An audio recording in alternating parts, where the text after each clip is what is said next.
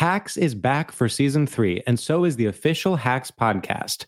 In each episode, Hacks creators Lucia Agnello, Paul W. Downs, and Jen Statsky speak with cast and crew members to unpack the Emmy-winning comedy series. You'll hear Hannah Einbinder and Gene Smart speak to their on-screen dynamic, along with stories from the show's writer's room, on-set antics, and creating the world that Deborah and Ava inhabit. Watch Hacks, streaming exclusively on Max, and listen to the official Hacks podcast on Max or wherever you get your podcasts. Bean Dad, The Dress, 30 to 50 Feral Hogs. If you knew what any of those were, you spend too much time online. And hey, I do too. 16th Minute of Fame is a new weekly podcast hosted by me, Jamie Loftus. And every week we take a closer look at an internet character of the day. Who are they?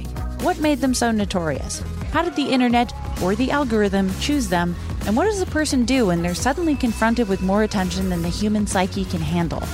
Listen to 16th Minute of Fame on the iHeartRadio app, Apple Podcasts, or wherever you get your podcasts. Hey girlfriends, it's me, Carol Fisher, back with another season of the global #1 podcast, The Girlfriends. Last time, we investigated the murder of Gail Katz. This time, we're uncovering the identity of the woman who was buried in Gail's grave for a decade before she disappeared. Join me and the rest of the club as we tell her story. Listen to Season 2 of The Girlfriends, Our Lost Sister on the iHeartRadio app, Apple Podcasts, or wherever you get your podcasts. Hello. Hi. Hello, everyone. It's me, Sam, famed and beloved co-host of notable podcast Radiolab that you're currently listening to. I'm here with a little announcement, and that is that I am doing a solo show called Club Comic at the Bell House in Brooklyn on February 17th at 7:30 p.m.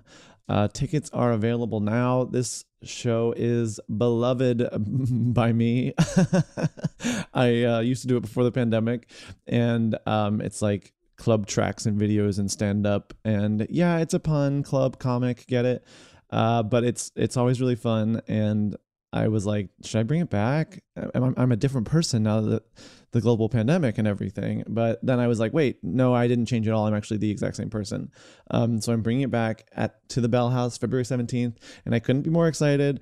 So get tickets. I look forward to seeing your gorgeous but tastefully flawed faces there. Okay, enjoy the episode. Bye-bye.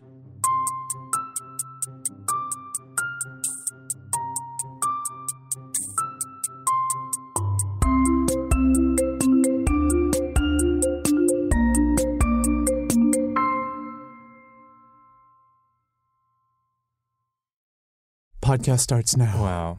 Hello, esteemed listeners, and welcome to Radiolab. We are so thrilled and honored that you are spending your, let's say, Wednesday at 3 p.m. listening to us. Whether you're driving in your car to your next appointment or you're home naked from the bottom, only bottom naked. Yeah. Wearing a shirt, Winnie the Pooh style. Recovering from your former appointment. Walking around the house fully erect. Sure. Going into the kitchen, making a grilled cheese. Ouch, you got some hot oil on your bare bones. If that is you, and we know you want to turn us off, but we appreciate you sticking with us through the pain, through the tears, through the crying and the screaming. Just focus on our voice. Focus on our voice and not on the physical pain you feel from the scalding hot oil you accidentally got on your bone. On your butt bone that you got while making a grilled cheese. And because you were fully erect, your penis sort of knocked over the pan, and then the hot oil went onto your bone. Yeah. So if this hasn't happened to you, just so you're clear, what happened to one of your fellow listeners is their penis knocked the pan that was full of hot oil, making a grilled cheese. Yeah. That pan hit the ground, causing the oil to splash up and hit their bone. And for that listener, I have one message. And it is that, it works better if you put mayo on the bread. Oh my gosh, not cooking tips. Well, if you can hear our voices, we sound weird today. Yeah, and by weird, we mean better. Better, more calm, more professional. And it's because we're back in Hell's Kitchen. Letting the spirit run through us. Yeah, whenever we're in a studio space talking about the podcast while we make the podcast, it does make us sort of act like we're pretending to do a podcast, which is weird because most people, this is where they go to record a podcast. But for us, it always feels like, oh, today we're playing dress up. Today we're playing podcaster. It's strange. Well, especially because we're in Hell's Kitchen, which is where all gay men work in marketing. Yeah. When we're doing it over Zoom in our apartments, wearing sort of a ripped band tee, it's punk rock. It's DIY. We're sort of, it's Courtney Love giving a middle finger to the camera. Yeah, it's so Courtney Love. Yeah, and whereas now we're sort of, it's more Kim Gordon, but having a meeting about a brand partnership. Yeah. Not Kim Gordon during Rockstar era. No, it's Kim Gordon appearing on NPR. Yeah, exactly. And it's yes, she's talking about her punk rock days, and and listen, we love Kim Gordon. She's slaying. She has slayed in the past, but in the moment when she is wearing fully a vintage blazer in a studio on NPR, that's not the most she's slayed.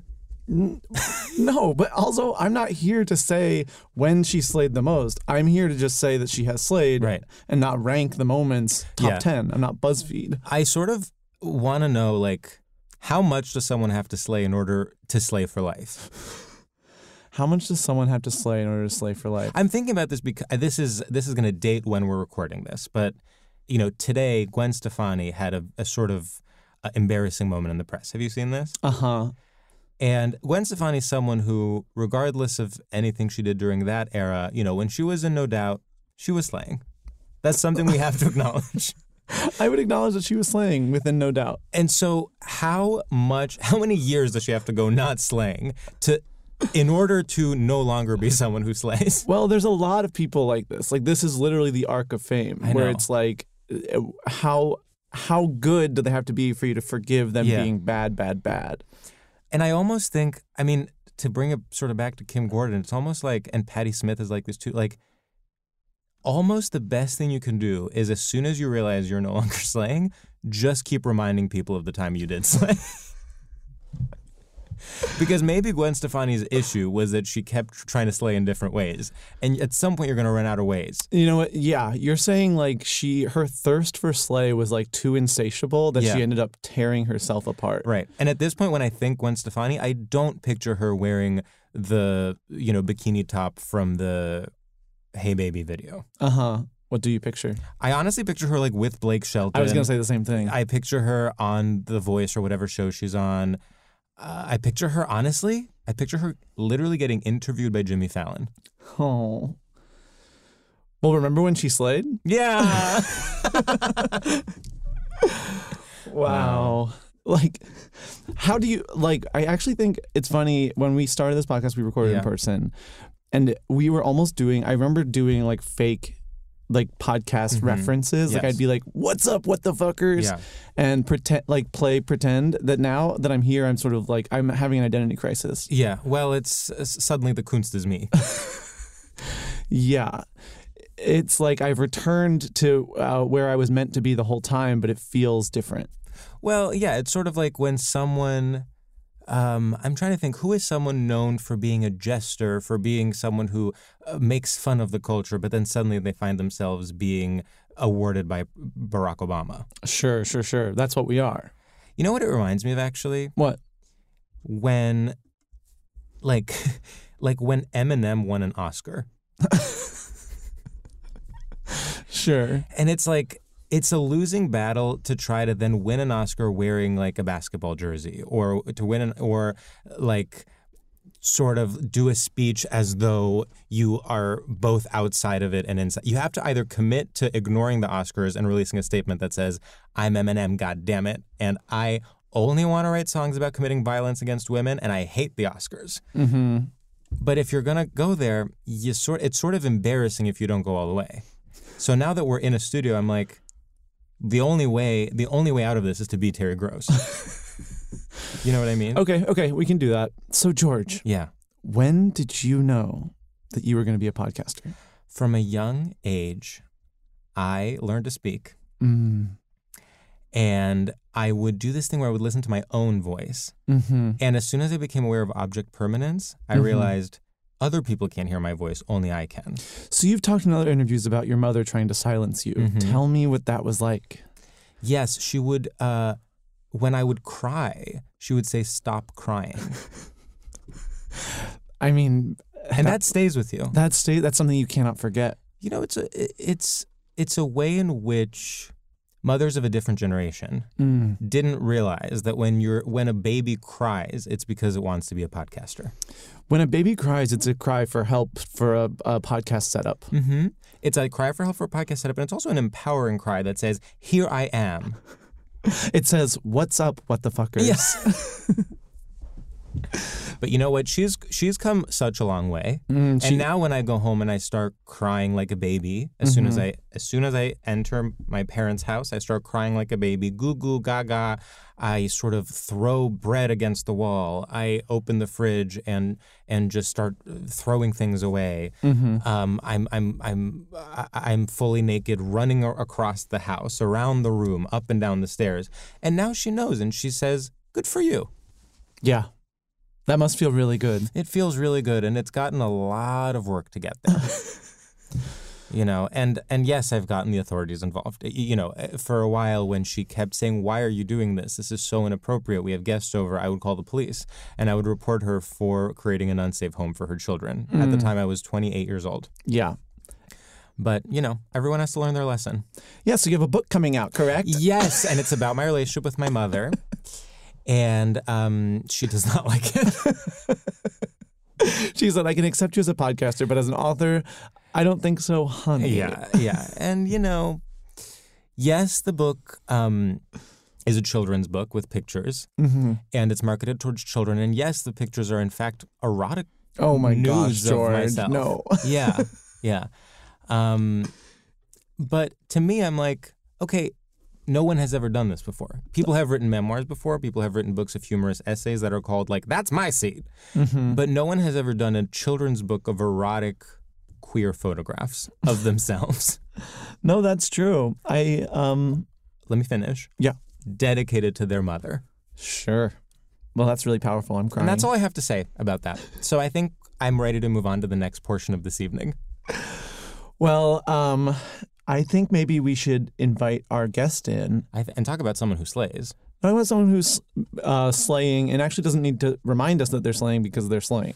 I feel like this guest, I'm almost like, well, ever since I've met them, they have been slaying. And the fact that there could be some point in the future where they stop slaying and then we have to sort of grapple with that as a community fills me with so much fear that I can't even think about it. I mean, that is the downside to slaying, is that sometimes it creates a when will the other shoe drop feeling. Exactly, yes. Like if someone's not slaying, you're not worried about them stopping slaying. I know. Well, this is the sort of like catch-22. Well, I don't know if catch-22 is the right term, but just run with it. Okay. Well, this is the catch-22 is that this is sort of a Sophie's choice. This is a Sophie's choice. This is, you know, it's sort of like maybe the solution is to never slay to begin with. Well, isn't there a saying about that? It's better to have slayed and flopped than to have never slayed at all. Yeah. I guess that's true. I sort of think it's a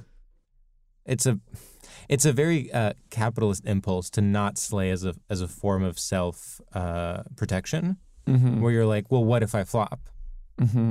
Whereas it's more communist to try to slay, knowing you might flop. And trust that the social safety net will catch you when you fall. Oh, okay. Yeah. Sure. That makes sense to me. So anyway, please welcome Sabrina Wu. Hi, everybody. So Sabrina, before we started recording, we said, be careful, we're going to do a 10-minute intro. And you said, no, that's totally okay. The first part of a podcast is always the most excruciating. How did you feel about that? Yeah. You know, I actually felt better than usual. Wow. Yeah. Yep. Yeah. No, and I really mean it. No, I believe you. And if anything, I was just like, I mean, what was so painful was like, I just wanted to jump in so much. Oh. Congratulations on your book. Thank you. I hope you get a Newbery Award. Yeah, a Newbery. Yes, a yes, Newbery. yes, I need it. Yeah. Do you know what I'm talking about? I do know what you're talking about. That one is for the art specifically, which okay. Well, I did so all the specific. illustrations myself, or the photography and the illustrations. Oh, you illustrated it? Yeah, well, so it's mixed media. Well, it's mixed media. Wow. So it's these really beautiful black and white photographs. Charcoal photographs. Yes, charcoal photographs. And then on top of them, I did a sort of Perez Hilton white little dots. cum dots. Yeah. I love it. It's sort of. It's well, like, that's what makes it a kid's book. It's sort of fun. Right, and I love it when it's like, wait, it's actually like a picture within a. It's like you're looking like at a desk that they've. The photo is sort of, and then there's cum on. Yes, exactly. And each book was made by hand from scratch, which is why it was sort of expensive to produce, and I'm in a lot of debt because of it. It's not. These. Why did you make so many? Yeah. Why did you make 1 million all on your own? Well, because I want it to be a bestseller. What am I going to do? Sell one book? Yeah. Yeah. That makes so much. Yeah. Well, that makes the sense to me. holidays are coming up. Just around the corner. So, if you're looking for a way to celebrate, what's in February or March? Valentine's Day. What a perfect gift to your child. Yeah, for Valentine. If you want to give your child the perfect Valentine's Day gift, give your child the erotic book that I wrote containing my nudes. You actually bring up an important point, which is, did you ever get like presents? Like, did your parents give you something on Valentine's Day? No. That sounds sick. And I am publishing an inappropriate children's book. No. In fact, I don't know if my parents are big present givers. My dad tried my freshman year of high school, and he gave me a ping pong paddle, which felt. But you didn't have a ping pong table. No, we did, but it still felt racially charged, given that we weren't really. It's okay. It's okay. I see. And no, but I think he wanted some bonding time, and then a neon green sweatband, he wanted you to go pro. Oh, he definitely wanted you to work out. No. He definitely did not, but I think he wanted me to look good. Oh, I see. Yeah, well, he was sort of like, I mean, it's honestly pretty considerate to be like, well, if they're gonna play ping pong, they might as well slay. Yeah. I mean, I remember getting things, and no matter what it was, I would feel shame. I would be like, oh my God, my parents are in love with me. Wait, they literally got you Valentine's Day gifts? No, like candy even. Oh, sure. Or like I remember one time they gave me like a bag for like my track shoes, you know? Oh, yeah. It wasn't like fancy. It was just like, here's a thing, because it's a special day. Well, here's what I'll say about Valentine's Day. As someone who, that's right, grew up in 2 different countries, something that always shocked me about Valentine's Day in America is how the kids were made to write each other Valentines. Oh, yeah. What a strange tradition, in my opinion. Like, you just write how did it work? You just wrote little cards that didn't even have anything. It was just like from Sam to George, and then gave it to your classmate? Yeah. But it was mostly like, we're friends. Yeah, it was like heart-themed. Yeah, it was like chaste. And there was it was mostly like a heart-themed Halloween. Okay. Like, it's just like kind of candy exchanging. Yeah. And also it's sort of popularity contest, because at a certain age, you don't have to give it to everybody. Oh. And so then you're like, oh, I got 100 Valentines. And then it's like, oh, I only got 10. And it's like, well, better luck next year. Learn to make a splash. Yeah, 5th grade's kind of hard. Grow up. Oh my God, did it still happen in fifth grade? I actually feel like it did. Oh, interesting. Like, I think it went till middle school. Wow. Yeah. I think it was institutionally supported. It was, that's the thing. It was I don't think 5th graders were like, if you were really into it, that's really. No, I wasn't really into it. I wasn't obsessed with it. I just knew it existed. Were you, what was your feeling towards it? I was always, I think my school had a policy where you could not bring you couldn't only give to some people. It was for everybody. And I think I have ADHD. I never remembered to bring anything for anyone. It was like a big, I take. Well, that's never really give. That's kind of a power move, though. Thank you. It was to get back. Yeah. And all the other social suffering. Right. Yeah. I mean, it's just sort of crazy to think that you were forced by the powers that be to give a Valentine to someone who may have bullied you or someone who you disagreed with politically. Well, I think it was what's that, toxic positivity, where they were almost hoping that it would make everyone get along and be like, if you can just give them a card that says like thinking of you. But on the other hand, it is sort of like, it's poly-inclusive. It is, everyone is in love with everyone in 5th grade. You're not, and Valentine's Day is such a individualistic, like either you're in a couple or you're not sort of holiday as soon as you turn 18. But it's nice that for a while there, we all just lived in a sort of, Swedish commune. Yes, it was very beautiful. Wow. Yeah, I loved my 5th grade polycule. Yeah. I'll never forget any of them. Yeah. Wow. Well, anyway, Sabrina, how are you? I'm great. This was the highlight of my day. Or this Oh my was, God. Yeah, the focal point of it. So That's incredible. That's incredible. So George, you're right now. Do you want to talk about that? No, we're cutting that. We can pivot to me. Yeah. Would that be so crazy? No, and it's not because I didn't give enough, right? No. Oh, No, okay. it's because Sam asked the forbidden question. In fact, you know what we'll do is we'll beep it and then we'll just like reference it as the forbidden question. Yeah. Well, I guess I first want to apologize for asking the forbidden question. Yeah. Well, there's only one topic that is off limits on this podcast. Yeah. And it's tough because, we're sort of, like you said, punk rock, Lower East Side, 1970s, CBGBs. And I thought, okay, so I can say anything. Yeah. And, George is doing, boners, burning bones, Exactly. and sort of children's stuff. And I was like, okay, let's see what else. Let's see where else we can push the envelope here. To me, everyone can have one forbidden question. Like, I'm trying to think of like celebrities that don't want to talk about a specific thing. It's like if you're Tom Cruise, your one thing can be that you don't want to talk about Scientology. But that's it. You can only have one forbidden question. So we should ask him about his sexuality. We should exactly. That is yeah. And if he doesn't want us to ask about his sexuality, then he has to talk about being a Scientologist. You can't have it both ways. Wow. Do you have a forbidden question that we're not allowed to ask By you? definition, I don't know if they would be able to tell us. No, I'm an open book. You can ask me anything you want. That's a trap. No, I'm serious. Like, ask me anything. This is your What do you chance. think is the worst question one of us could ask I you can't right believe now? you asked me that. Oh my God! Oh, you know what? Yeah. To be honest, Yeah. like, if you ask me what my thoughts are on representation, I actually like glitch out and like spiral. Yeah. Like, thinking, What? And I hate to now harp on this. What sort of specific part of the representation conversation would you be most unwilling to talk about? Yeah, craft the worst possible question. And we won't ask it back. We won't ask it back. it's sort of like You're in a podcast, two white gays are They're just like us, but uglier. yeah, exactly. Two white gays that are just like us but uglier and sort of Inside and out. and dumber. Yeah. Okay, you know what? It's sort of like if I am an actor, is making like representation for my own like groups that I'm a part of, like really like good for the world and like morally significant. Like as does it make like me like an amazing person if I'm like? But it just depends. Like, okay, do you know what I'm saying? Just sometimes it's just like a little. Okay, I feel like I'm being crazy. You are right not now. being crazy. You're not being Sam crazy. is vibrating. To me, Sam is buzzing. The question is like, and maybe correct me if I'm wrong, and maybe this is not what you're touching on, but it's like there's a way to frame those questions where the only possible way to answer feels self-important and moralistic. So it's almost like the person setting you up for a trap, where they're like, "Do you feel like the work you do is important?" And you can't be like, well, no. But you also can't be like, actually really important, right? Total. Yeah.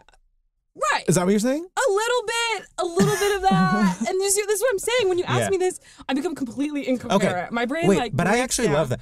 And actually, that is a better reason to have a forbidden question than something you actually don't want to talk about. Because I agree with you is that the topics people are most interested in often are the ones that have the most nuance, and therefore the ones you don't want to talk about in like a live podcast format. Absolutely. It's very save it for the book. Save it for the book. Exactly. Have you ever done something sort of interview based and then asked them not to release it? No. I have. Really? Mm-hmm. Wow. I did Greta Titelman's previous podcast. It was called The Worst, I believe, where you talked about like the worst moment of your life or like a bad moment of your life or something. And I talked about like the nitty gritty details of a breakup. And I got home and I was like, what was that? Like, in what world did I think I would then feel comfortable with that being like in the Apple Podcast app for life?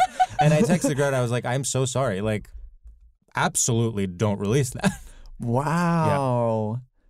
Was she okay with it? Yeah. I mean, listen, maybe behind my back, she was DMing, texting every other member of the Brooklyn comedy scene and was like, this dumb fag George doesn't want me to release his episode. But no, she was incredibly nice about it. And I think it's like, and thank God she was. And thank God. Because now I sold it as a book. Yay. Do you guys want to know my forbidden question? Yes. Mm-hmm. Yeah, it's where were you on January 6th, 2021? Wow. And with that, should we do our first segment? Yes, we should.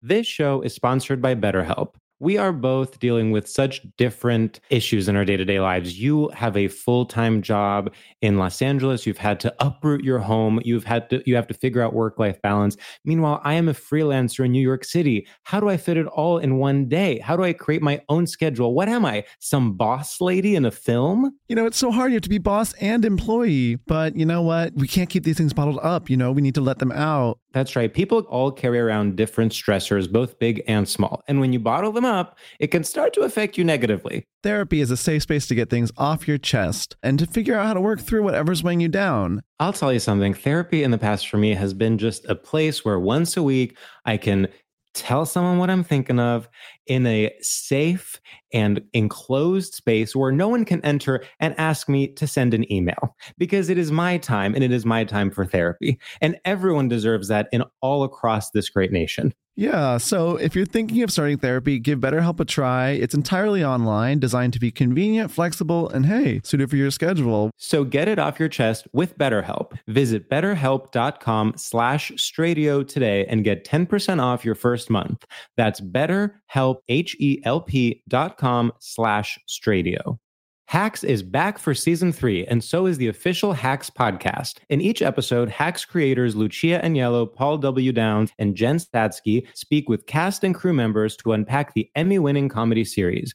You'll hear Hannah Einbinder and Gene Smart speak to their on-screen dynamic, along with Hacks writer and actor Pat Regan, on how their improv experience helped them when shooting scenes and what it was like writing scripts for specific actors. You'll also hear from crew members like the costume designers on what it was like creating the world that Deborah and Ava inhabit. Hear stories from the show's writer's room, on-set antics, and more. Watch Hacks streaming exclusively on Max, and listen to the official Hacks podcast on Max or wherever you get your podcasts. Bean Dad, The Dress, 30 to 50 Feral Hogs. If you knew what any of those were, you spend too much time online. And hey, I do too.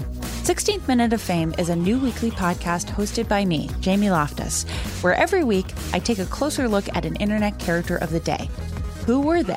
What made them so notorious? Why did the internet choose them? And what does a person do when they're suddenly confronted with more attention than the human psyche can handle? I'll be talking to internet historians, experts, and yes, the main characters themselves to get a fuller picture. Because I think that even outside individual experiences, a character of the day tells us something about how the internet worked at that time, and how the attention economy developed into the freaky three-headed dragon it is today. Together, we probably won't be able to properly log out, but we can take a walk down scary internet memory lane and see one day a little more clearly. Listen to 16th Minute of Fame on the iHeartRadio app, Apple Podcasts, or wherever you get your podcasts.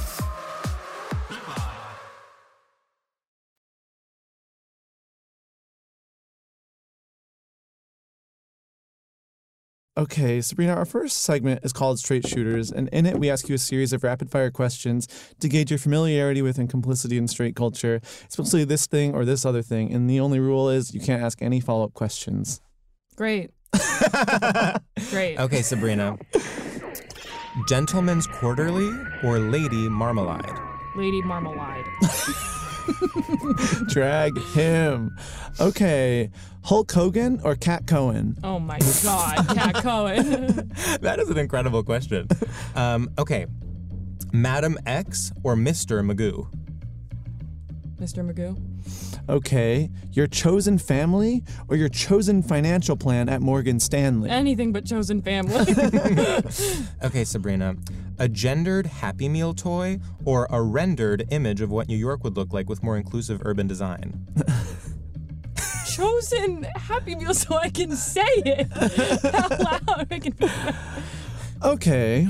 Lost AirPods or The Last Airbender? Last Airbender. Okay. Friday the 13th, Sunday Bloody Sunday, or Wednesday, now streaming on Netflix? Wednesday streaming on Netflix. Okay. Puss in Boots or Venus in Furs? Huh. Venus in Furs. Why not? It's kind of crazy that there's a children's character named Puss in Boots. I know. There's a sort of way in which this is a sort of horseshoe theory of gay culture and children's culture where it's sort of like Puss in Boots could either be like a really inappropriate drag queen or it could be a cat wearing boots. Yeah.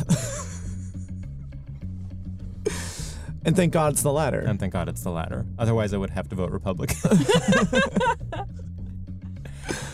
Wow.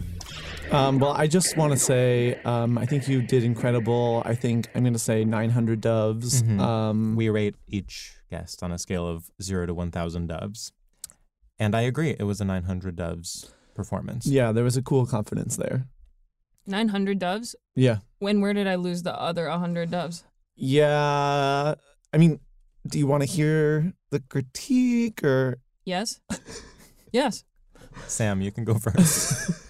Okay, first of all, you had sort of a knowing confidence, and we really loved that about your performance. But there was sort of a dismissiveness to the questions that we just worked so hard on. And yeah, so I felt like that was sort of where we docked some doves. Well, that wasn't the tone I was trying to strike. I was really trying. I mean, I really respect you two. You know, I even listened to a couple episodes. You know, Sabrina, it's like we gave you 900 doves, which is a very good score. On, you know, there's no denying it. It's not a perfect score. It's not. Sorry. But, you know, to focus on the negative like this and suddenly make us justify our score that we selected completely arbitrarily on our podcast. This is why you're never going to slay so hard. How do you think I've gotten this far? Yeah. That's true. Yeah. You know, I do think there's something about being complacent. And I think a lot of times, sometimes I'll be like, oh, it's good. You know how people are like, practice gratitude, like be happy for what you have?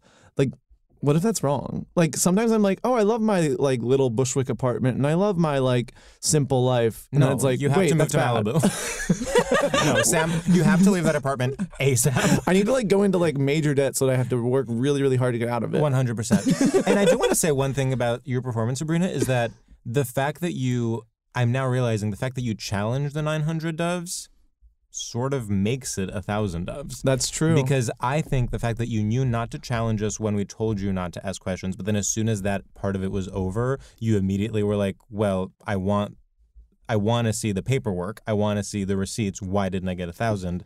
And then we honestly didn't have a good enough answer for you. So the fact that you exposed us for the frauds we are means that you are winning a Pulitzer Prize in journalism, and the prize is 1,000 doves. Wow, this is actually a really important lesson to all the children who are listening to this podcast. True. Because in high school, I used to, just like be really negative on myself. Every time I, got like a 9 out of 10 on it, you know what I mean? I'd be like, oh, it's me. But then there were always a bunch of kids that would go back to the teacher and be scary, just like the way I was to you. Really scary. Yes. And then the next thing you know, they have a 4.3 GPA. Messed up. It's really like, honestly, one of the most important lessons in life is to know when to challenge authority and when to sneakily not challenge authority so you can build up more challenging power later on. If you had sort of responded to each one of our straight shooters with like, fuck off, then like at the end, at the end you would have no more leeway. Like we would have no more patience for your challenging, and you would have no leeway to challenge your score, which would at that point be like a sort of 100.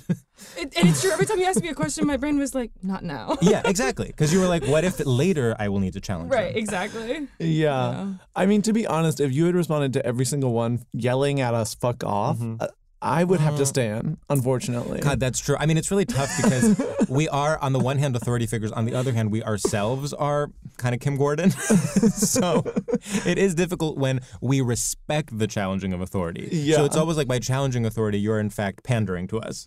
I do think we create a toxic environment by, like, we reward people being bad. Yeah. And we actually need to reward people who are being good. Yeah. Have you ever been I'm in good. I'm so good. Do you feel like you would do well as an authority figure? No, I actually like actively like avoid positions of authority. Like, And you've been asked. oh, all the time. No. Well, not later in life because but I think like when I was like in high school and college, I was, especially high school, I was always like, no, let me be captain of the team. But I was dropping, I was dropping balls left and like, not like basket, like, Yeah. like, like metaphorically. Metaphorically, like, of I'd be course, like, of oh, course. the team dinner's like, if I didn't have like, if there wasn't so much like, you need to, sorry that I sound like such an ass. You know what You do not sound like an Okay, asshole. great. But there's like a lot of pressure, like everyone should be a leader, everyone should be a leader. And you have it in your head and you're like, okay, like, I don't think I should be a leader, but I'll do it because that feels like who I'm supposed to evolve to. But later in life, I've been like, Yeah. I just fail everyone around me every time I do it. I can't do it anymore. This is such a rich topic, and I honestly think like leadership could be a straight topic on the podcast because it's almost like what replaced religion when society became secular. It's this obsession with leadership. It's like if Jesus is dead, someone else has to step up. I mean, leadership also and business go so hand in hand. Yes, but also when you were a teen, did you have sort of like leadership camp or like leadership I mean, program? I never went to one, right. but yes, I But remember seeing those. It's like the best thing you could be told at 12 years old is that you're a leader. Not, what are you leading? What if you're leading like QAnon? What if you're literally leading the charge for the insurrection? I mean, I bet a lot of them were 12-year-old leaders. Yeah, well, yes. I mean, certainly cerebrally. It's just like, it's crazy. The fetishizing leadership, I mean, it's the same as fetishizing like business success, where it's like, well, okay, A, at what cost? B, to what end? Yeah. Those are the forbidden questions in our society. Wow. Pew, pew, pew. Yeah, it's very like, okay, but leading what? Like, Yeah. we don't want to just lead anything. Yeah. Did you all have the like, they did sort of within the framework of leadership offer something for those who were not leaders. And it was, what's even more powerful than being a leader? Being the first follower. That was like, Wow. Did they say that? yeah, it was a big thing. It was like, and they even had this like viral video. I'm butchering this, but in my head it exists as there's a bunch of sheep and like one sheep goes this way, right? But it takes the second sheep for then the rest of the sheep to, you know what I mean? Like anyone, the idea was like anyone can be a leader, but to discern, who the group should follow. That's fascinating. At least that was like I think that kids were a little bit shyer. That's what I was going to say. First sheep is tastemaker. First sheep is tastemaker. Wow. Is it, okay, now I'm like, I don't know how I feel about that. Am I against the tastemaker sheep? Like, do I think that's a sort of toxic framework, or do I actually love that? Because if the tastemaker sheep is queer coded, in fact, don't you think? Like the leader is straight. The leader is Barack Obama. Yeah. But the tastemaker sheep is, Will.i.am writing the Obama song. No, I mean, unfortunately, I idolized the tastemaker sheep. I remember following the tastemaker sheep on Twitter in like 2012 and just being so influenced by tastemaker sheep. And you're so right. So I feel very like I just hope to someone that I am the tastemaker sheep. I know. To be the tastemaker sheep actually is such a powerful position in culture, I'm now realizing. And talk about, like, to go back to the conversation about slaying, it's like at some point the tastemaker sheep loses their taste-making abilities. Like they either get too old to be in touch with the culture, and I'm not saying that in an ageist way, but just sort of like they get out of touch, let's say. Yeah.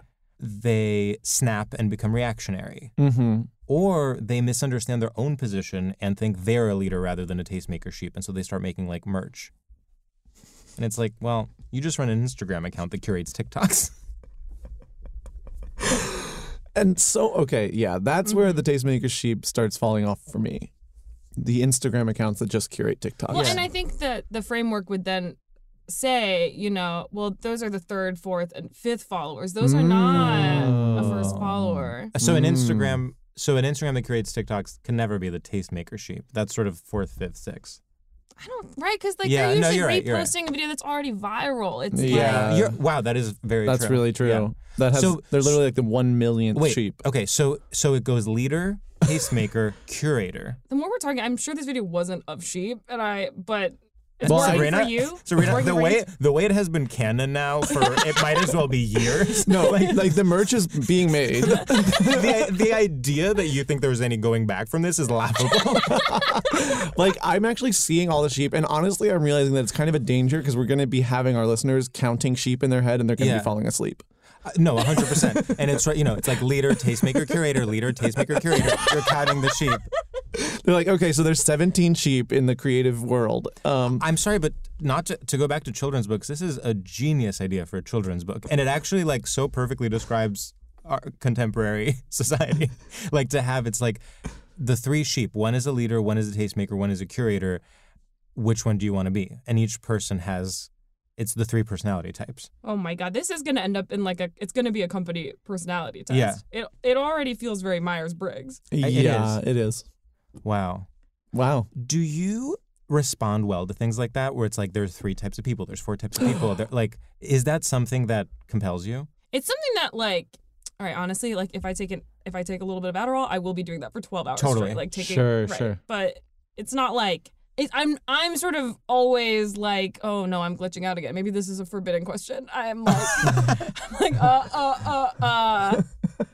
It's just sort of I can never talk about feeling there's some truth, and it's also totally fake in the sense that you're telling a machine, right, and then it's spitting back exactly what you just told it and reducing what you just said. But even not a test, but sort of a framework that is your the idea of introvert versus extrovert, where it's you get your energy from being around people, or you get your energy from being alone, or the idea of, or even astrology, is it a comforting thing to put yourself in a box? I have the most embarrassing tale regarding this, which is, this podcast, like I said, it's edgy, it's punk rock, it's 1970s CBGB, Debbie Harry. And we've always mocked sort of people that really lean into the introvert extrovert thing. 100%. And it's sort of been yeah, we get it. But recently I was around people for a long time, and I physically got sleepy in a way that was I think I'm an introvert. I've always sort of thought you were an introvert. And this is shocking to me because I was no, I don't believe in it. Everyone's everything. Yeah. And now I'm oh no, I believe in it so hard, and I actually think I know where I fall. Do you want to know what was a game changer for me? Oh, sorry, go ahead, Sabrina. I'm just actually feeling brave. I'm feeling like your first follower. The truth is that I actually also recently really started to identify as an introvert and have really needed it to not feel crazy, and especially in comedy. There's way too much there's way too many social dynamics, and something about being oh, I really just who I am. My natural baseline is not the same as these other people. And it's just it's nice. You don't beat yourself up about totally whatever. No, I think that's true. Yeah.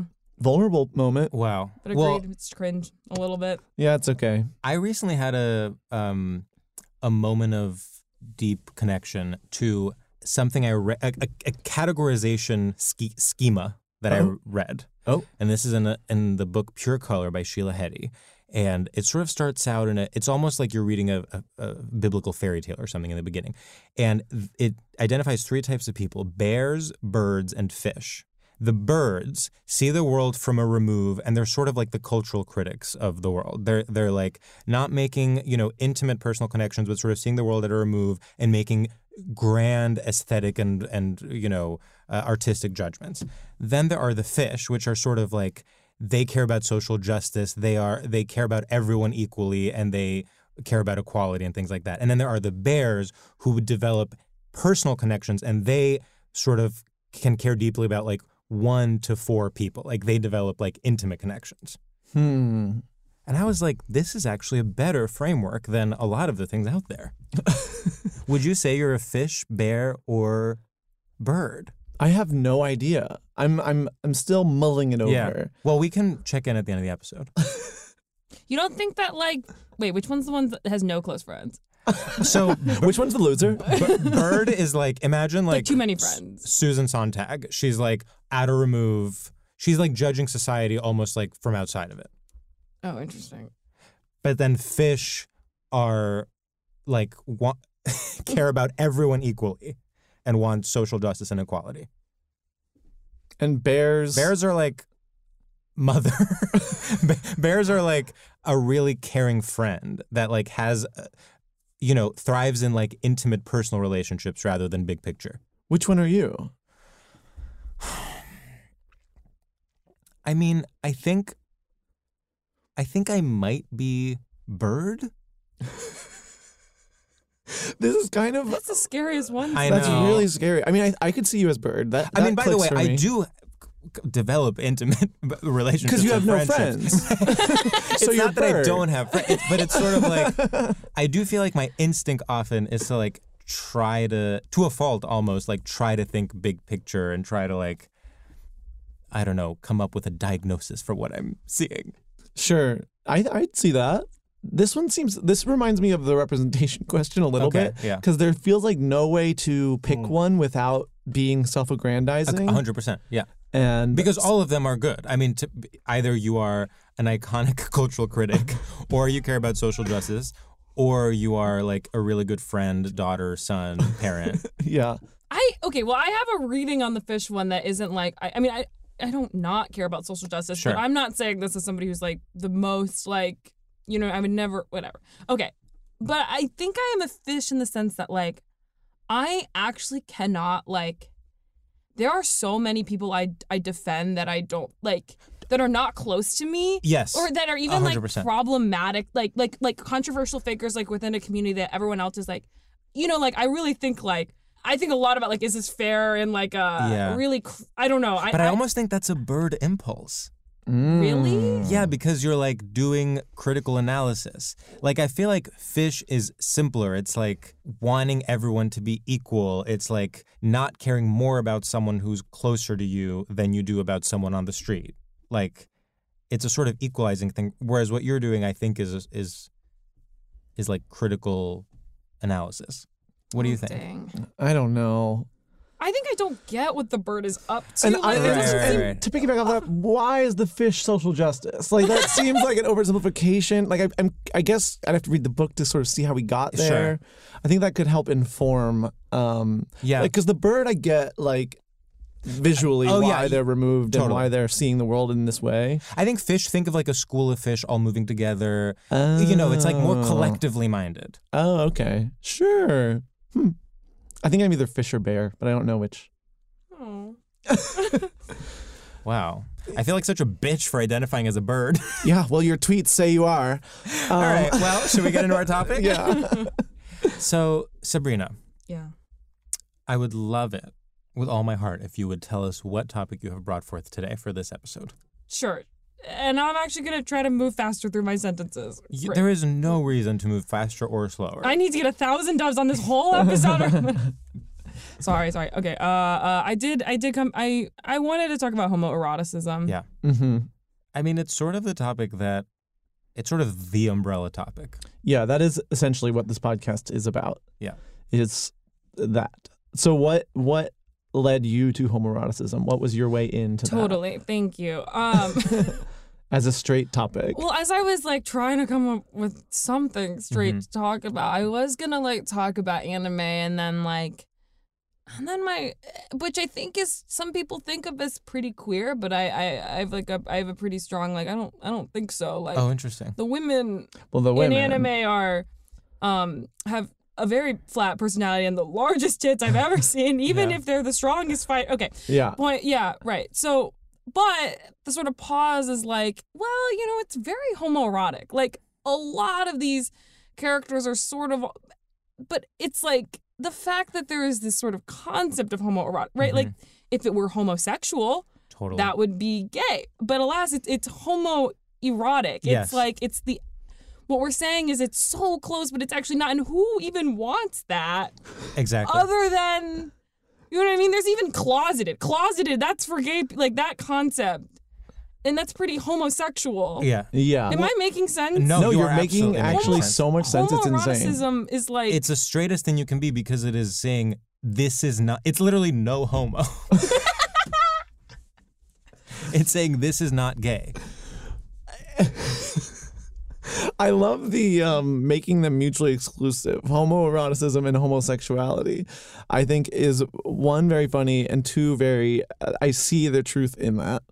The anime point about like the women's huge tits and flat personalities, there is an element to that where it's like, were these made by gay men? Like, Oh, sure. yeah. Yeah, when you see misogyny out in the wild, you always have to ask yourself: is this gay misogyny or straight misogyny? Okay, I'm so often glad the result is pretty similar. It's like, well, she is slaying, Right. but did she want to slay that Is she way? a sexual object or is she an iconic object? No, I think you're imagining these women like a little bit too powerful. Like they are sort of like... Yeah. Do you think Lara Croft is gay? She's an iconic object. She's iconic. Is she an anime? She's No, like, she's not, who but I'm am I- just- she's I'm- a video. Yeah, She's she's a a video video. game. But I'm just thinking about other sort of like Totally. exaggerated fictional animated or animated adjacent women who famously have giant breasts. Okay. So Okay. homoeroticism. So homoeroticism, how would we define homoeroticism? I think maybe that's a good place to start. So it's two guys, 2 to 4 guys. Yeah. First of all, it can be women. Okay, this is the first I'm hearing of this. Like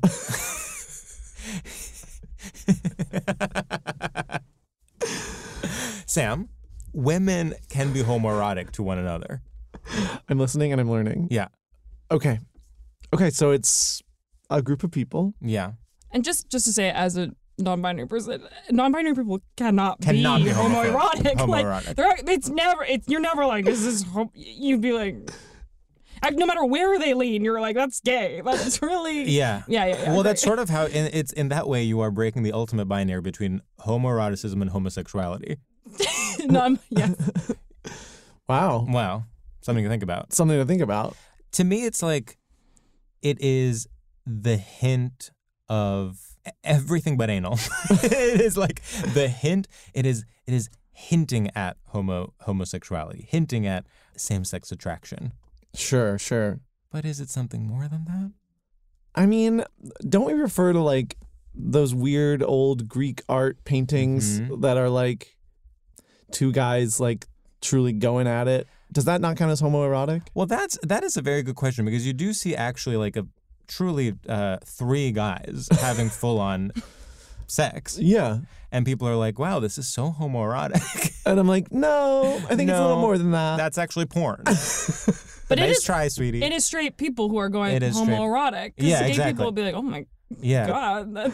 That's true. Well, accusations of homoeroticism can almost be weaponized both ways, because straight people can look at something fully gay and be like, wow, I guess that's a little homoerotic. And then they're like straight-washing it. But then gay people can look at like, Ben Affleck and Matt Damon and be like, that's homoerotic. It's like, well, no, you're like trying to make it gay.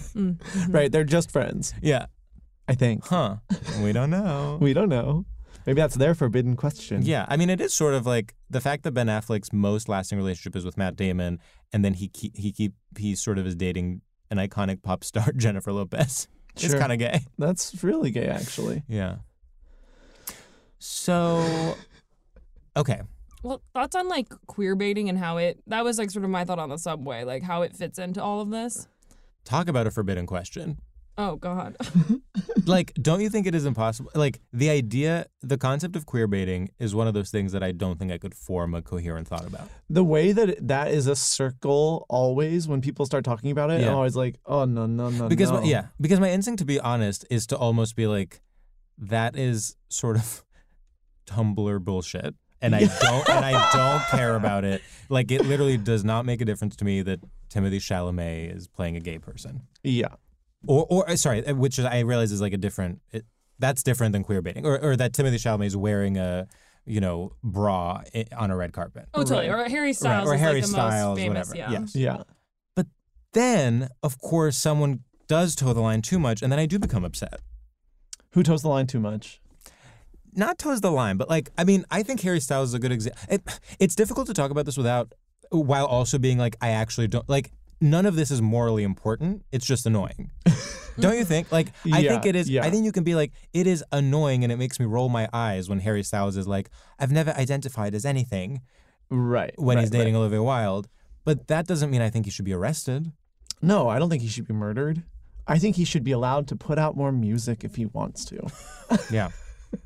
And by the way, talk about homoeroticism. I think if you're gonna queer bait, go all the way. Like, I love that Bruce Springsteen like makes out with I'm forgetting his name. If you know, you know. He makes out with like a male member of his band, like, and it's like a thing that people know about, and he will like kiss him while they're on stage. Oh, I love that. Or like, who's the guy from Arctic Monkeys? Alex Turner. He has like this other group, and they always are like being intentionally like caressing each other's like pecs on stage, and it's like everyone knows about it, and it's fun, and they're like almost making out, and I'm sort of like, well, that's fun, and that's more fun to me than Harry Styles just wearing a dress.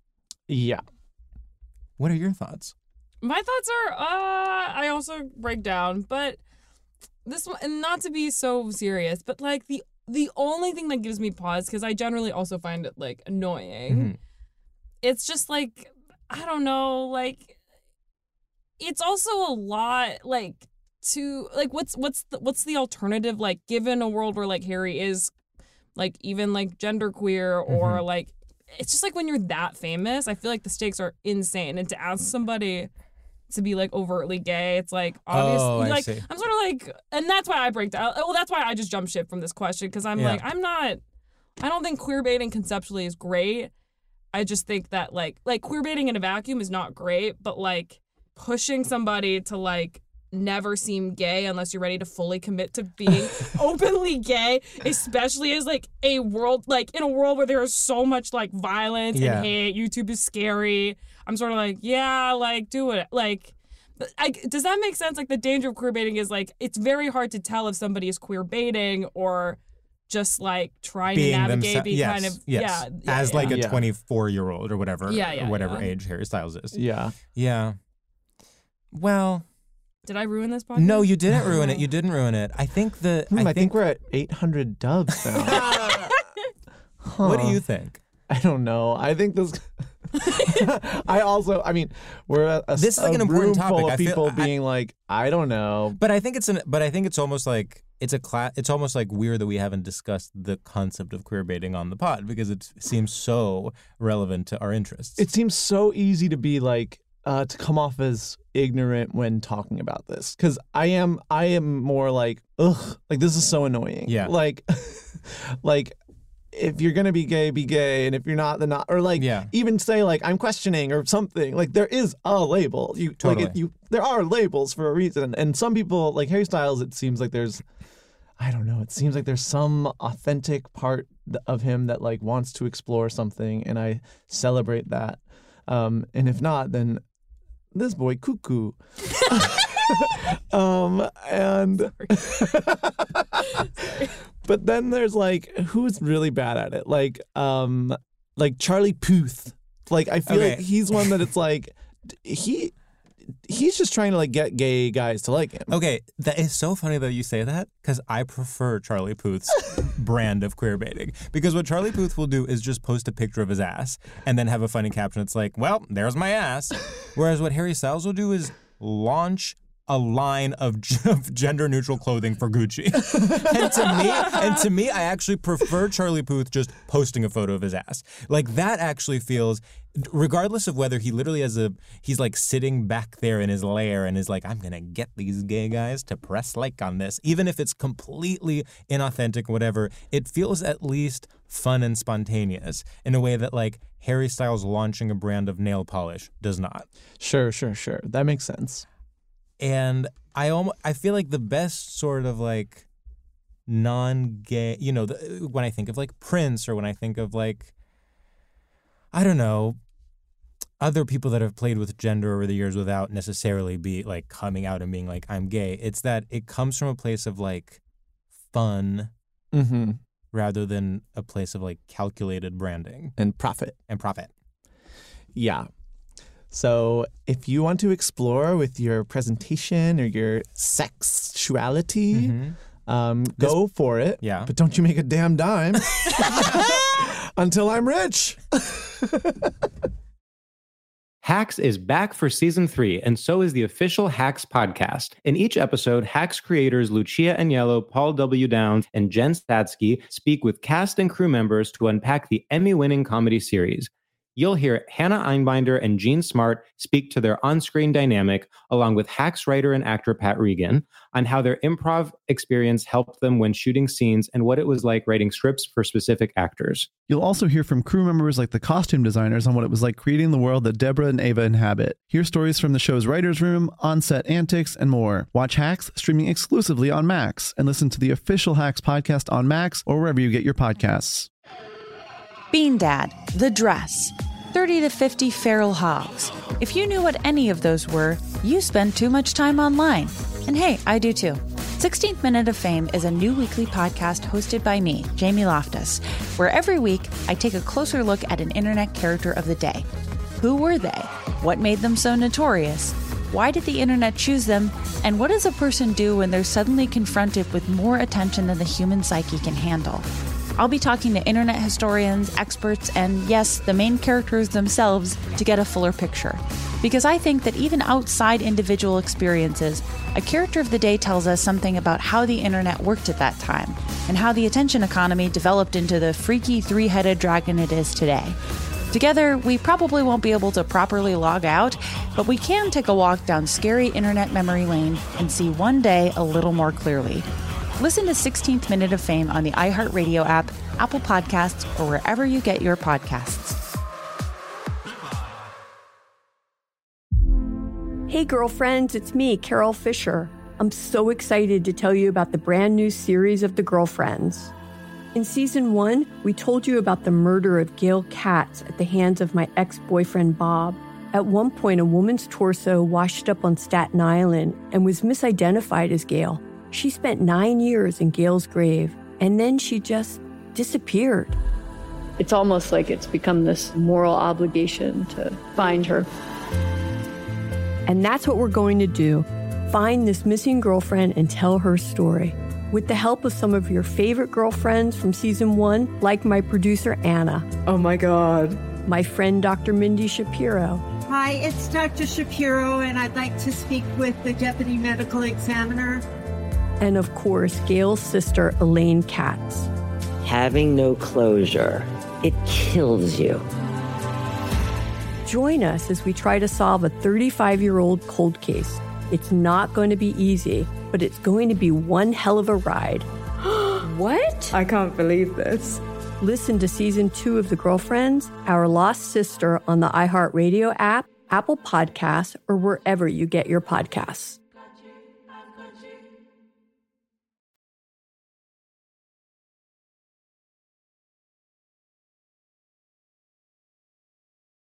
Sabrina, if you were to launch a brand that that targeted the LGBTQ plus community, what sort of product do you think you would launch? Oh my God. I would get lesbians like a hat that cannot go backwards. Wow. Is that okay to say? No, yes, I can say that. it. Well, this is always the question is how do you enforce that? Right. Well, it would start like making a noise when it would turn the other way. It would just be like maybe there's like a weight in it where it's like this, like you could spin it around as much as you want, but the bill always moves to the front. Oh my God, yeah. Yes. Like maybe it's like a magnet. Yeah. Oh my God, yes. It could be done with magnetic properties. Wait, I'm actually going to do this in my lifetime. No, that's perfect. Oh, I think that's genius. And you agree, like, there's something about... That is not our place to say, Sabrina. You're and if that's how right. you feel, then absolutely, like, make that pronouncement on our podcast. But you're not going to trick us into agreeing with you that lesbians should not wear backwards hats. It's not even like that. It's just... And I love every lesbian, not all equally, clearly, but like... Yeah, well, you're not a fish. Right, I'm unfortunately the bird. You're a bird. You're a bird in the sense that you're like, why are all these lesbians wearing backwards hats? Well, it's just that, I guess, like, if I had to say my preference, like, I prefer lesbians. I think of lesbians on a spectrum. Right. There are the backwards hat lesbians. Backward hats lesbians. Right. Okay. Did you say beautiful? Yeah. I Yeah, just love I the did. spectrum. Oh, well, we love a spectrum on Stradio Lab. Lesbians in their backwards hats who, when I see them in the audience of a stand-up show, I'm scared. Like, I'm actually scared that they will... Okay, and then on the other side of the spectrum, a lot of them, honestly, it actually gets buyer on this side. But it's the turtleneck, big pants kind of, and I generally sort of... Lipstick lesbians? Not lipstick. Okay. No. There's, in fact, no lipstick. No actively lipstick. chapstick. Like, like it's that, but it's like, it's the Tumblr hoe, but not even, like, it can be just more like a lit, like a quiet, meek, lit kind of lesbian. I see. Okay, yeah. Versus, like, loud, sporty. Got it. Right. It's Rooney Mara and Carol. No? Is that the actress? So that cool is the you actress. Watch Carol. I just Yeah, thank you. I'm yeah. like, so you're saying Tumblr thought, your words. I guess that's what I'm saying. Like, Tumblr thought on this side, and I kind of don't really love... Like, Sporty backwards hat on one side, Tumblr thought on the other. Right, side. and I'm sort of caught in between both worlds. Like, Right. in terms of, like, I love, like, or I don't, like, read a lot, but I did play, like, a lot of sport. Like, but there's just something about, like, the backwards hat where I'm just sort of like, to me, there's a lot less, like, let's think about queering the world. It's a lot of, like, I love women. I love drinking my beers. Totally. And, like, and I guess and it's not even, like, every lesbian with a backwards hat is like that, but they are perpetuating that culture because that is a symbol of that kind of thing. It's a hate symbol. Yes, with equal weight as any other wow, I don't know any other symbols that are Oh, you can't hateful. think of one. Let's see. Like, what other equal to a symbols? I mean, wow. Put that. Wow, Try to bleep that out. If you're a lesbian wearing a backwards hat, you might as well be wearing a. You actually have to cut that out, George. Right. Can you just bleep it? We'll bleep. Everyone can use their imagination about sort of what symbol came to my mind. Yeah. It's Wow, a lot of bleeping this pretty episode. special. Yeah, this is a really maybe we should advertise it even as like Stradio Lab censored like never before. Yeah. Sabrina, do you feel like when a lesbian, I'm not even going to ask how you're going to police that these hats only be worn by lesbians. I'm just going to assume there's a framework in mind. But let's say they're only worn by lesbians. Is your goal for the person who wears this hat to then sort of be led to self-reflection? They try to turn it around. It doesn't go around. And then they're like, wait a minute, what am I trying to do by turning my hat around? Exactly. Like when you try to turn around, it says things like "Don't say shoddy" or "Don't make don't like if you're white." You know what I mean? Like it's tie your shoes. This is actually specifically maybe for white and Asian lesbians, or like you know what I mean? Like light skinned lesbians cannot. You know what I'm trying to avoid? It's what is that called? Like a hey mama lesbian. I want to. It's not eugenics, because I'm not like killing them. No. But I am sort of like, I think there should be fewer. I think there should be fewer, and that's not who lesbians are like at their core. You can put one of those types of lesbians in a museum. Totally. And then the others will change. Just inside the glass with, oh man, no one's gonna see this, but you know what I'm talking about. Yeah. Oh my god. Oh my god. If I were to describe what Sabrina's doing, I would say imagine the emoji that's biting his lip. Yeah. That is sort of the vibe. That's the kind of lesbian vibe that you're talking about. Yes. I can picture it so well. And in fact, the biting of the lip is even more evocative than the backwards hat in some ways. I mean, the way that you've painted a picture, I wish there was video. I feel I know this person, you know? So yeah. Well, you know someone who used to be one. I used to wear a backwards You used to be that? Really? I mean, I was never a hey mama lesbian. There's no part of me that could, Yeah. Did you say shoddy?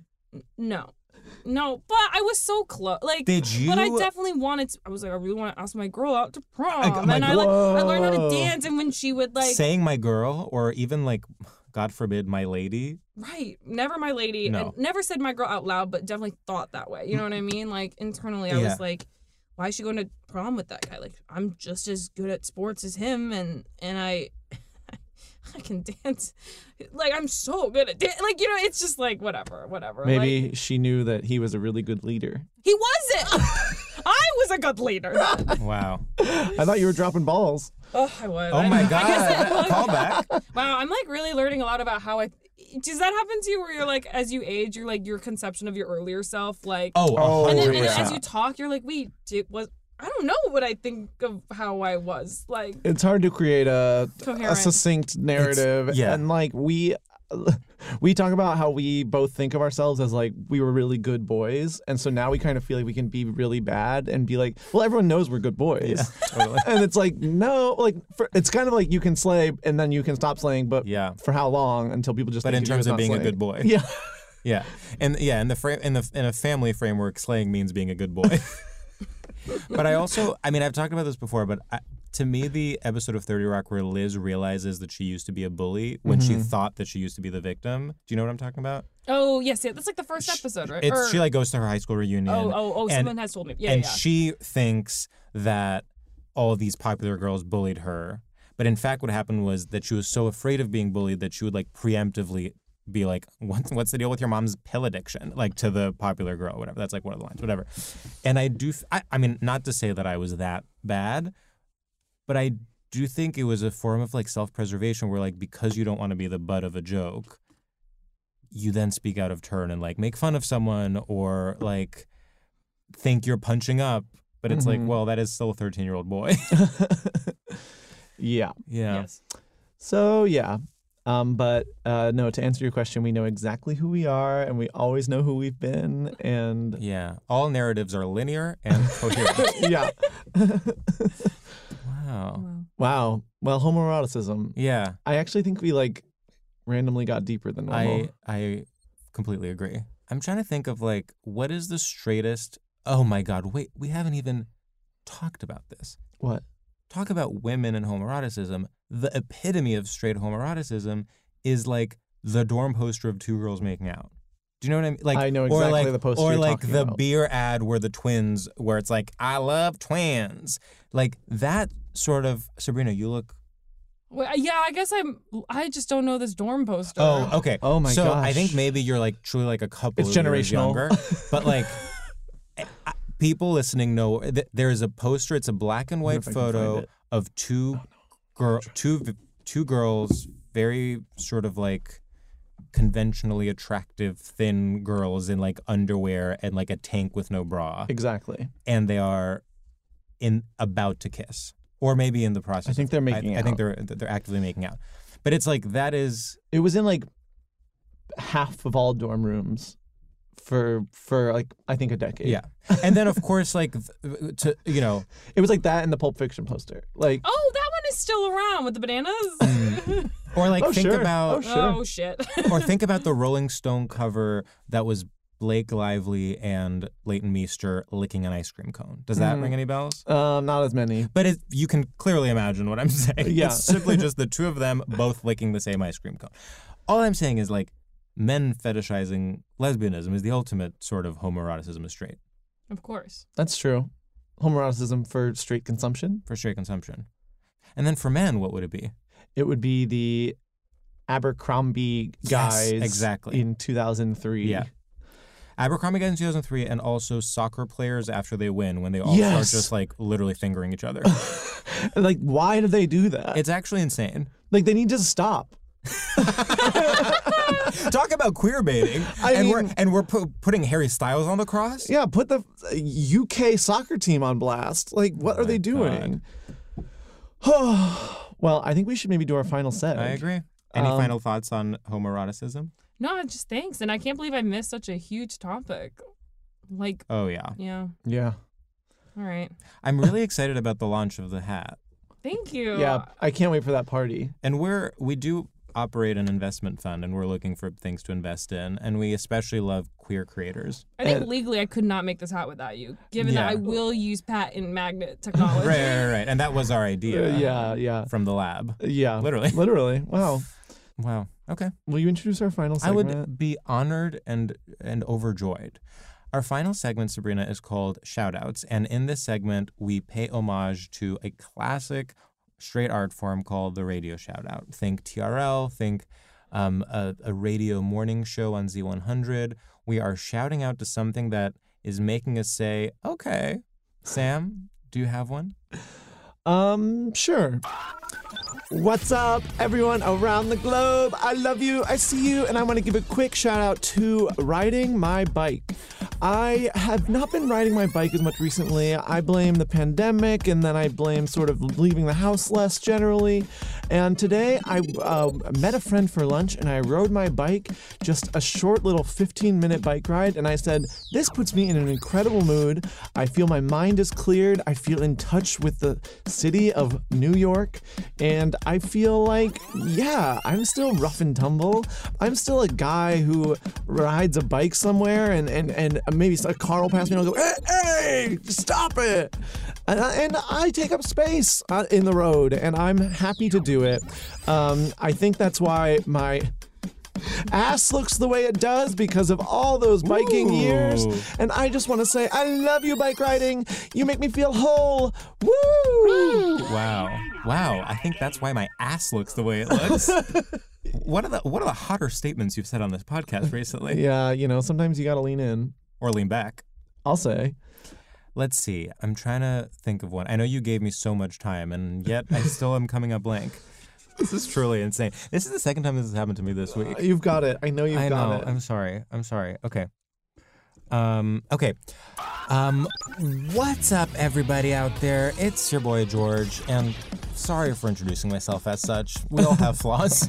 I want to give a shout out respectfully and honorably to my favorite breakfast of choice recently, which is a piece of toast, cottage cheese, pistachios, and then cracked black pepper. I'm telling you, combine this baby with a fresh pot of joe, and you are cooking. Wow. And I've already shouted out Good Culture cottage cheese on this podcast, but at this point it was years ago. So for all of you new listeners, go out there, get some Good Culture cottage cheese, get some bread of your choosing, get some shelled pistachios. I know it seems so glamorous and so expensive, but you have to treat yourself to shelled pistachios. Put a couple of them on. I'm talking no more than 5 to 6. And then, if you don't mind getting messy, sprinkle some olive oil on it. And if you are sort of on the go, just the black pepper will do. And then go about your day. I guarantee you will get that big client, you will land that big meeting, and you will get that job. Why?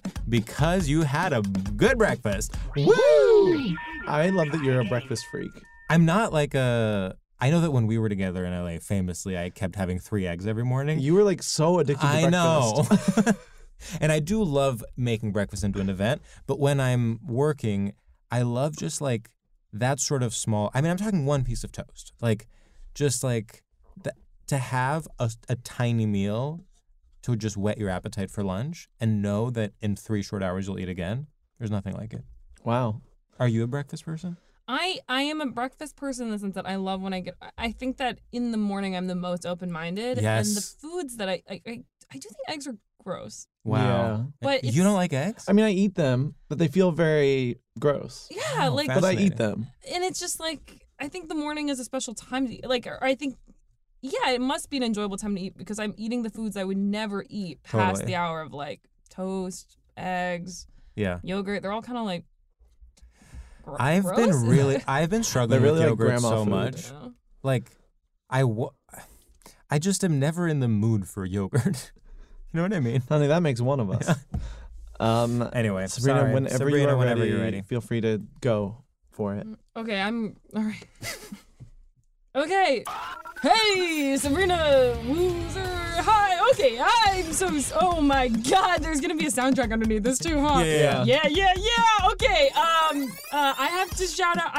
I love all of my followers equally, but there's one fan in particular that I have to shout out. Mostly because actually 2.5 years ago, he said to me, if you ever get on Radio Lab, there is this segment called Shoutouts, and it would actually mean the world to me if you shouted me out. He is somebody that I auditioned for many avant-garde plays he directed in college, and he casted me into the ensemble. He's so hot, but sorry, fellas, he's taken, and he's so delightful. A huge fan of the pod. Thomas Peterson, the shout out goes to you. Woo! Oh my God. Yeah. Oh, wow, Thomas. Wow, unbelievable. That was incredible. That was amazing. Do you ever get like reminded that people actually listen to this podcast and go, whoa? Not if I can help it. I'm like, how the hell did he hear about this? Wow.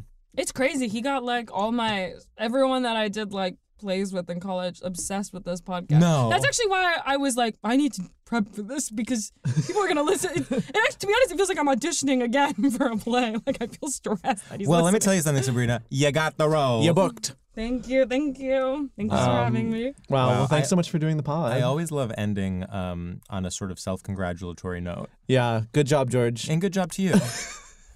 Well, thank you everyone for listening, especially and good Thomas. job, Sabrina. And good job, Sabrina. Great job. And you, okay. And to you. Yeah, Right. and to you. And honestly, great job, Thomas, because you know what Thomas is? First sheep. First sheep. Influencer sheep. Yes. What's it called? Tastemaker sheep. Tastemaker sheep. That's it. Tastemaker. Yeah, we have to go, but Tastemaker Sheep is one of the most incredible inventions. That's the name of the hat company. Yeah.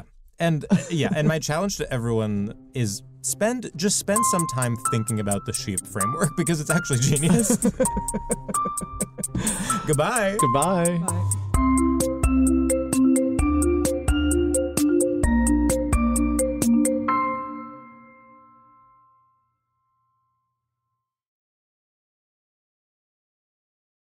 This show is sponsored by BetterHelp. It's a simple truth. No matter who you are, mental health challenges can affect you, and how you manage them can make all the difference.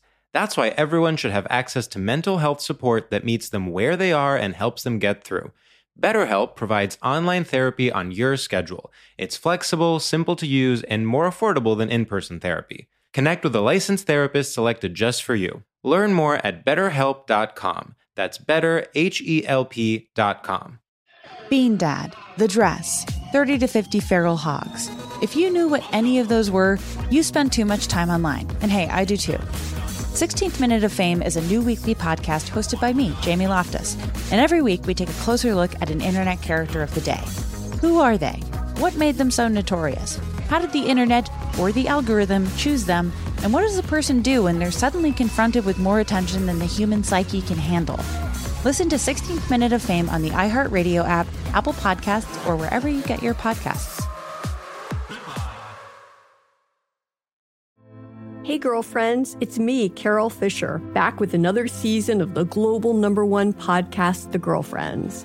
Last time, we investigated the murder of Gail Katz. This time, we're uncovering the identity of the woman who was buried in Gail's grave for a decade before she disappeared. Join me and the rest of the club as we tell her story. Listen to Season 2 of The Girlfriends, Our Lost Sister on the iHeartRadio app, Apple Podcasts, or wherever you get your podcasts.